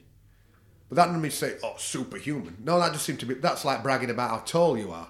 That just seemed to be it, you know. But yeah, maybe it does help. I find that I don't get particularly out of breath in terms of my limitations compared to other people. I often spar with younger men and I look down and I think, you know, actually look a bit tighter than me. Now, that don't matter if they're 20 years younger because I'm still tired. But in terms of percentage-wise, they've used...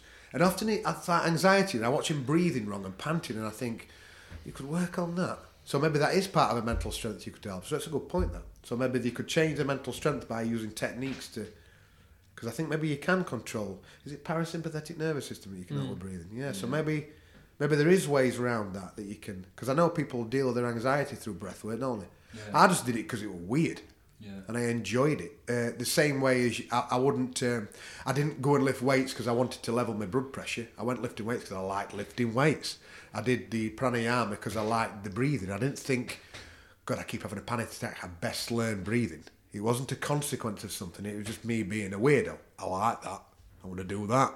Yeah. You know, that was it, yeah.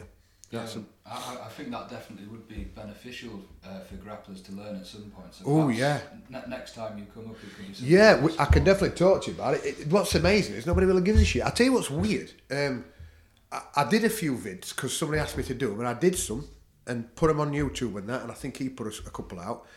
But people were just obsessed with the belly rolling. Mm-hmm. And they missed the point. And I said, I'm not doing any more. Because people just, once again, have gone external. I want to learn how to do that because it looks good. Oh, you've missed fucking point, you know what I mean? It looks good. Oh, go and buy a nice car if you look good. I don't see, buy a nice t-shirt, it's easier. So I'm not really going to show it anymore unless somebody asks like that, proper breath work. I definitely think it's important. I think if you're breathing wrong, then you're definitely not using all these attributes best, and you come down to stamina and endurance again, then it's linked up there. I think bad breathing really affects that stamina and endurance really badly. Panting away. You, like your young and Will ends up fucked. Yeah. Really tired. Sat on him, he's panting. Come on, Graft, come on, get out. Oh, I'm getting tired now. So weird. Fucking puff. How old is he? Oh, he's what, 16? Yeah, come on, you should be able to go all day. You know. He'd go in. But bad breathing, he was just almost hyperventilating by end. I think it's efficiency as well. Efficiency. I mean, when I teach, I call it lazy jiu-jitsu. Yours is getting better. You were breathing a lot better with me. I could see you sitting back thinking, I need to think here and breathe. Yeah, just calm down. Lazy jiu-jitsu. Calm down. I want the most result from the least amount of work. I think it's more brain work though, Sam. I think the word lazy is bad because I think... No, it's efficient, isn't it? It's efficient. I think you do less with your body and more with your head. You think, I need to just think this through. And you get like neurally tired. So after the sparring, you might not be as physically exhausted as you were the month before, but you almost feel neurally tired, like you could have a kip. You've really worked your head. Like a chess players. They finish and they go and have a sleep, don't they? Because they're knackered. So I won't call it lazy. I think it's very cute. It's efficient jiu-jitsu, yeah. But that doesn't have the same ring to it, does it? Lazy jiu-jitsu I just don't want to move. Better. I want to crush. And, yeah, that's right. Yeah, lazy jiu-jitsu, yeah. There's a better ring to it. Yeah. But I think it definitely comes into the stamina and endurance, that. Definitely. I think what you're doing, like from a mental side of it, when you're grappling or fighting or sparring, you're solving problems under pressure. So the way I'm looking at it is, so if they're doing this particular move, then I'm thinking, right, I could either go down there or either there or everywhere, and running like different sort of directions or counters or whatever, trying to get out of it. Yeah. And I've sort of like, just from my experience doing grappling, come up in my own head, the way I understand it is, it's like the mental aspect of it, and you're sort of processing speed and be able to think of all those options. The fastest, oftentimes, you're winning. You can sort of dictate, just by knowing what position they're in and what grips you have, you can tell which way they're going to go and which way they can't go, sort of thing. Like a sensibility of touch and sensitivity of timing and that, it all comes into it. But it sort of links into like a conceptual learning, which goes back to technique, but it's also linked to sort of the mental aspect, because if you learn how the body moves, so say like if you have control of this arm or shoulder or this lever and that hip, then you know they it can't move this way and that way, right, definitely. Don't you find also that as you learn more and more, because I did, that you have to then not get giddy, and that it's often your own interpretation that goes too far, which puts you in trouble. Yeah. So sometimes you were better half a second before. And that's what I try to learn a lot now as an older man. If you watch me when I'm training or if I'm sparring with you, I don't move a lot. I try and find out the limit of what I can make out of that position before I actually have to move any further. Because often you think, I'll go here. And you think, I'm better where I was. Because there was more pressure. Your young one on about it. He says, it's like you don't actually want to pass me guard. You're just lying on me and I can't move and you're crushing me. Yeah. That's the idea. And I find that hard to tweak. But it's what I felt from great men. That they followed the pattern that you were just talking about. That exact pattern, that their brain recognised the mechanical motions of what was happening at that time. But they never went beyond it. They stayed within the range. And that seems to be the secret. We either don't go far enough or you go too far. And you lose it because you're not in that sweet spot. That's what I recognised. And I find now the hardest thing to do is to keep backing off, not dive in. And it's difficult sometimes because it's hard work on your brain to not go far enough and then escape the position. Can I do just enough as opposed to... So to stay within that range, can I do just enough as opposed to just the right side of nearly too much? The essence of less is more, almost. Am I making sense? Yeah. And I find that fucking hard to do. But that's what I've been working on for a long, long time. Can I beat the guy by barely moving? Yeah. And he just gives in. I've had enough. Yeah. I think that's a massive difference between watching world-class black belts and world-class purple belts. It all comes down to the timing of things.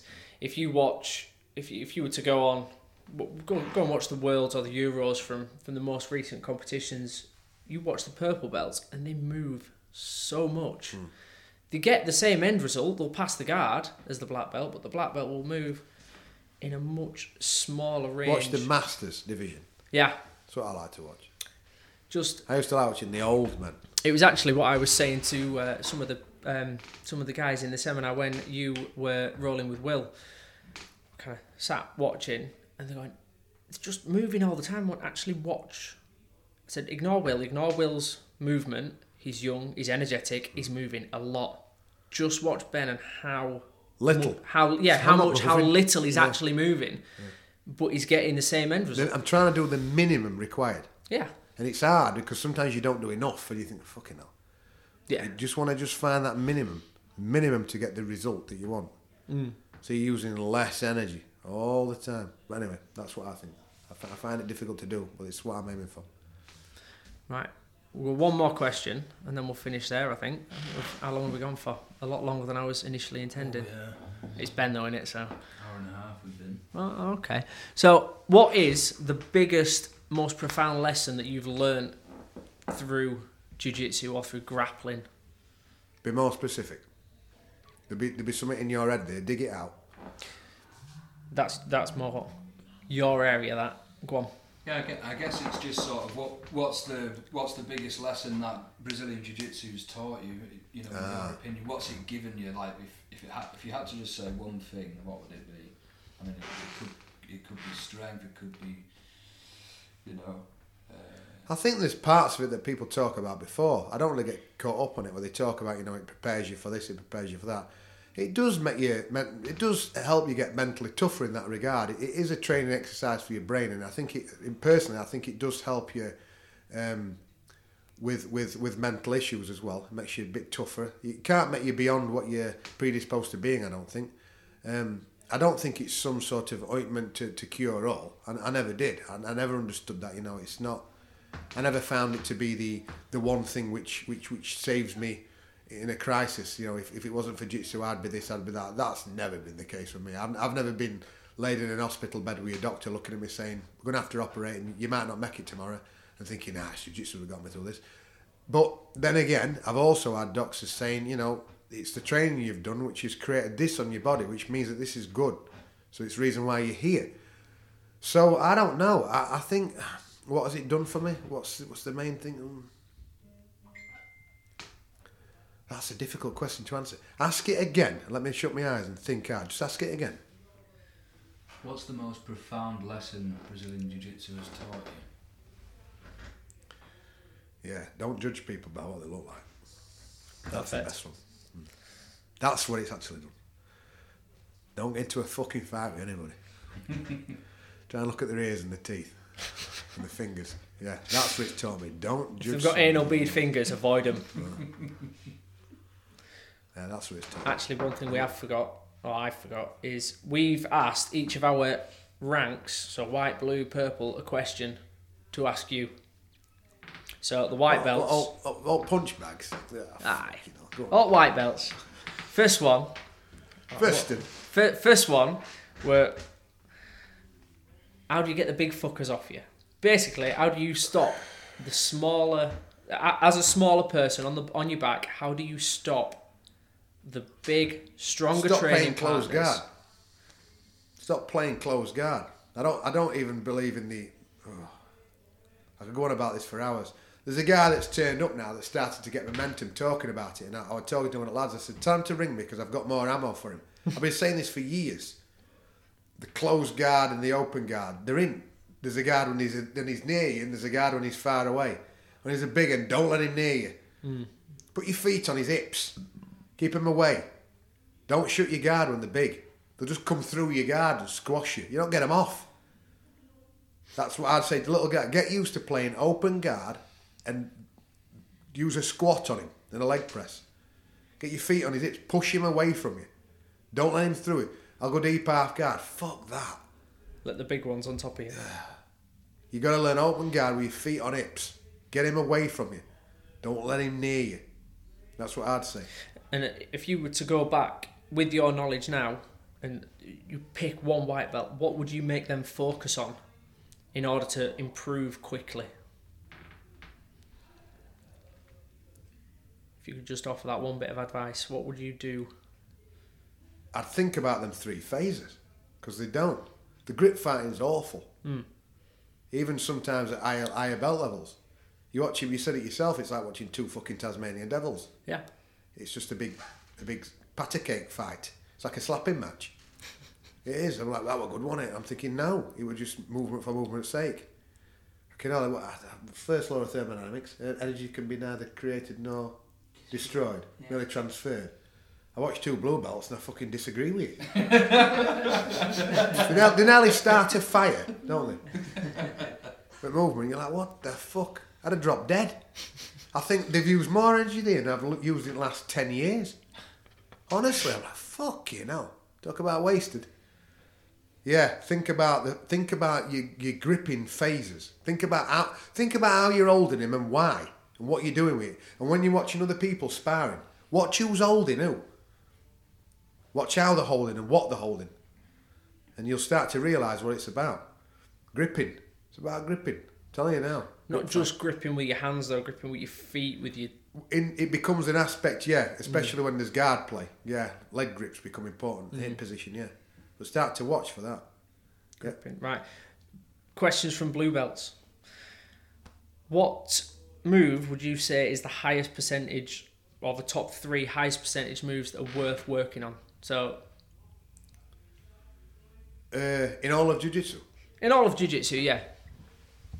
You need to have a comfortable finish from the top, a comfortable finish from the bottom, a passing technique, and a turning technique. And I think it's... What have you got there? You need a strangle, an arm lock, a turn, a pass, a leg lock if you're that way inclined. So the question was, what do I think's the most... Like the highest percentage. So obviously you get moves that will work on lower belts. So you might be able to throw up a triangle on a lower belt really simply, but as soon as you do that on a higher belt, it's not as effective. Yeah. Now a triangle's probably a crap. Yeah, but crap one, yeah, because that is a massive percentage, isn't it? Yeah, it is. It was a crap example. No good if your legs are shorter than your arms, is it really? That's an hard one to answer, Sam. What's the most highest percentage? There's a lot of them though, isn't there really? But if you think about it from like survival of the fittest, which sort of techniques will stand the test of time and have already done so? Elevator turns, sumagashis. Yeah. Elevator turns. They're always there. Always there. Only a few months back, I got sent one to watch, and it were ace. It was a challenge match, and it was a guy who's got a terrific sumagashi to his right off the belt. Fucking hell, what's his name? He fought Kenny Florian with a gi. It was terrific. The old ex-lightweight champion and middleweight champion. Master Vitosa's era. Is it Vito Shaolin? Shaolin, yeah. And he turns him over with the sumagashi to his right. And then Kenny Florian turtles up and he just clock chokes him fucking out cold. Have that, and you think, God, that's like stuff from a textbook that's... I love a clock choke. Made out of some sort of strange wooden pulp and then etched in blood. It's just old technique that's, yeah, clock chokes, and I'll cost you Jimmy, that'll put you to sleep. And more so, yeah.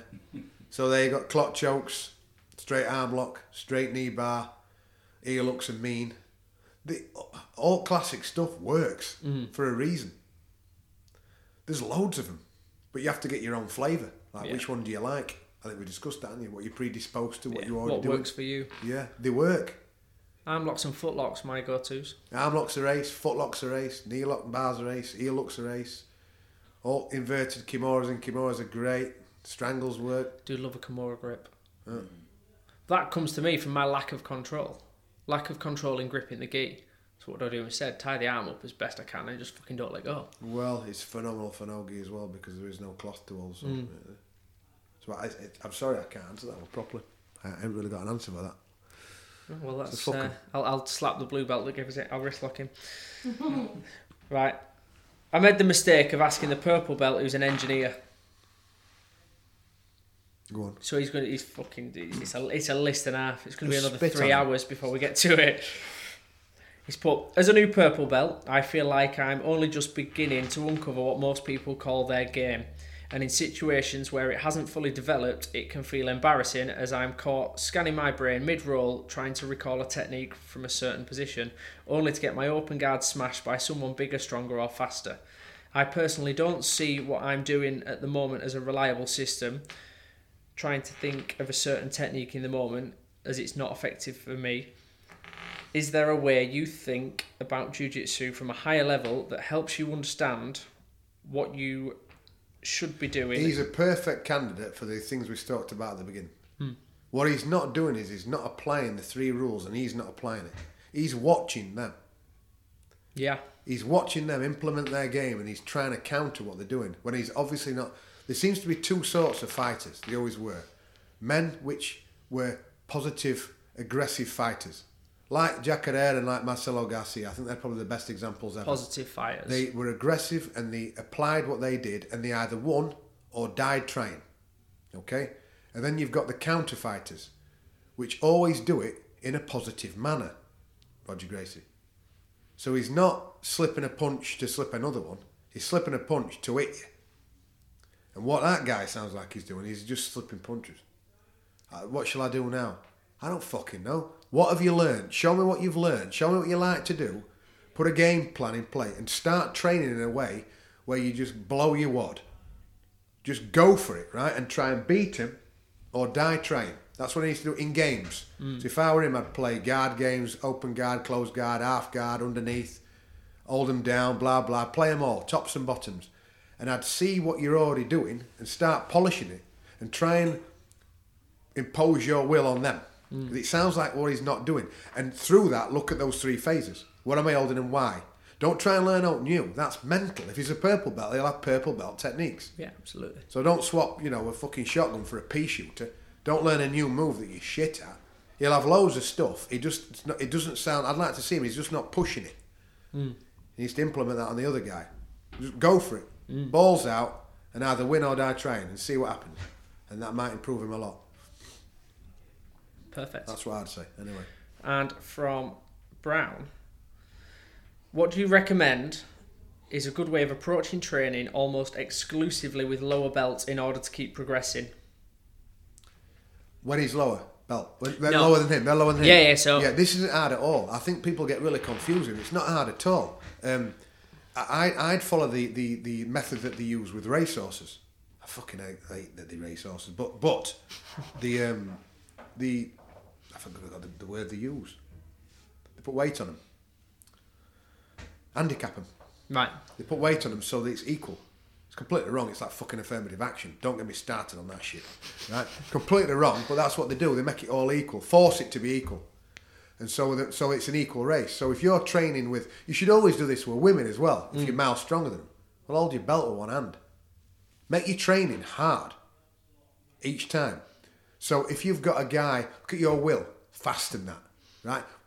I was saying this to... one of the lads outside, I forget which one it was now. But I was saying, with your will, once you pass... He's only young. Once you pass his guard, he goes... He wilts. It's like he's dead. Yeah. Well, let him put it back. And let him put it back while you're blowing.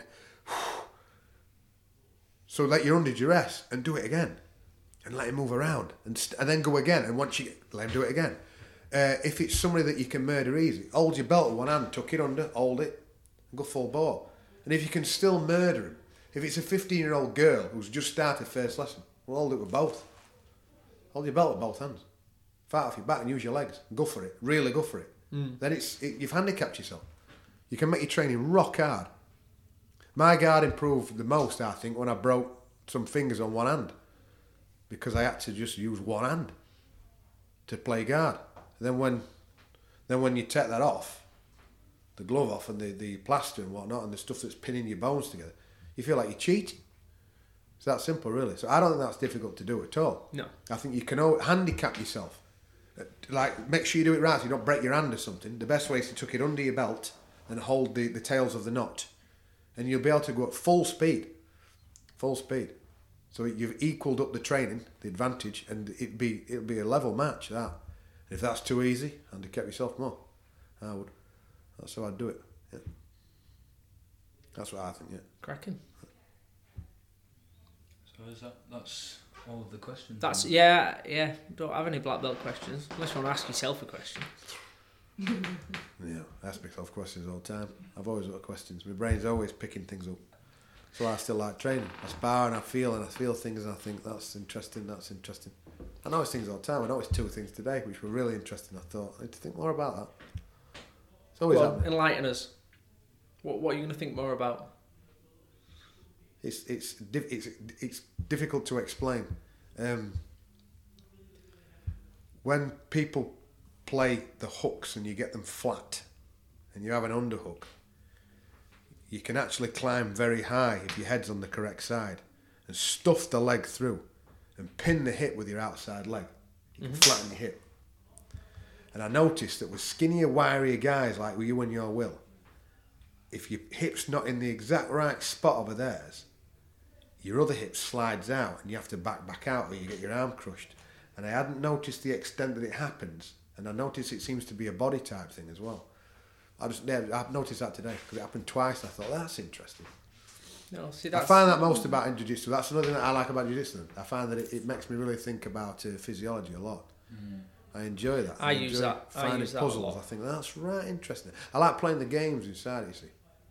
Often when I spar with people, they'll say, well, why did you just stop there and why didn't you try and finish? I'm like, because I'm not really interested in that at the minute. I'm strange like that, if that makes any sense. Because I think your Will were a bit sort of, I don't know why you didn't. I'm like, yeah, but I'm not. I'm enjoying what happened there. I want to go back to that and feel that again. Because that were interesting, that. Something happened and it just flashed across the synapse. And I thought, I want that to happen again. Because I want to feel that again and I want to just play with that puzzle again. Because I'm a bit weird like that. I am. I'm sort of bloke that if I liked a song, I'd have played it 300 times back to back. Over and over again. Until I got bored of it. And then I won't play that one again. And I'm like that with jiu-jitsu. I'm like, no, I want to play that game. And go there, do that again, do that again, do that again. And I enjoy the puzzle of it. You know. Do you think that's why you like teaching so much? I don't like teaching that much, to be honest. No? No, I just like trying to show people that I like. Because I think I can sometimes help what they're doing. I can spend time with them. That's why I always say at the end, I hope that helped. And I hope you're going to use it. And follow this idea. Alright, so you don't like teaching. Do you think that's why you're good at teaching? I don't think I'm that good at teaching. At all. No, see, I'm telling you now, you're wrong there. I think I could be a lot better. And I try to clean that up. Because the thing is when somebody's asked you to teach them, it's a big fucking responsibility. Yeah. That's why I don't like these people that take it lightly. I think it stinks. For somebody to ask them to teach you something, they're basically inviting them into your life. You've invited me here, and these people have invited me into their life to be part of their growth. They could have gone anywhere today, and they've asked me to be part of something they're doing, and that's a big honour. So you've got to give them 100%, otherwise you should go on.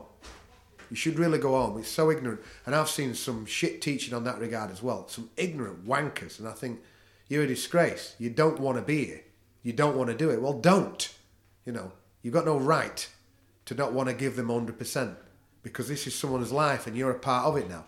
They've said, will you be part of this with me? That's a fucking big responsibility, right? Even if it's only for a few hours. So I try to improve how I do it all the time. But I want to get across what I know for sure to people to make it better than me. And I get disappointed when they don't.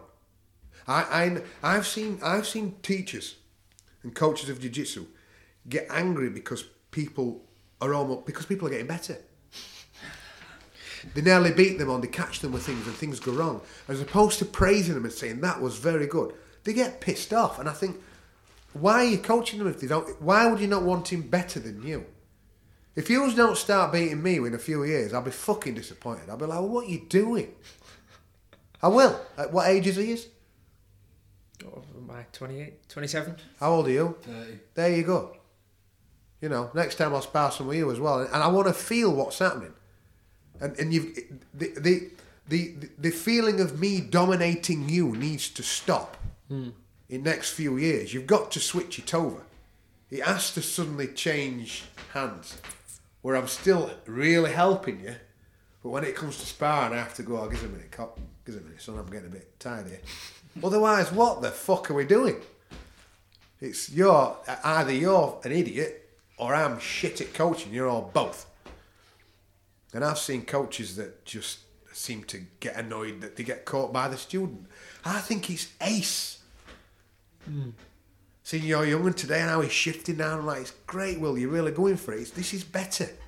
I'm pleased to see it. Otherwise, it'd be like, what you've been doing is just sat at home wanking. You know.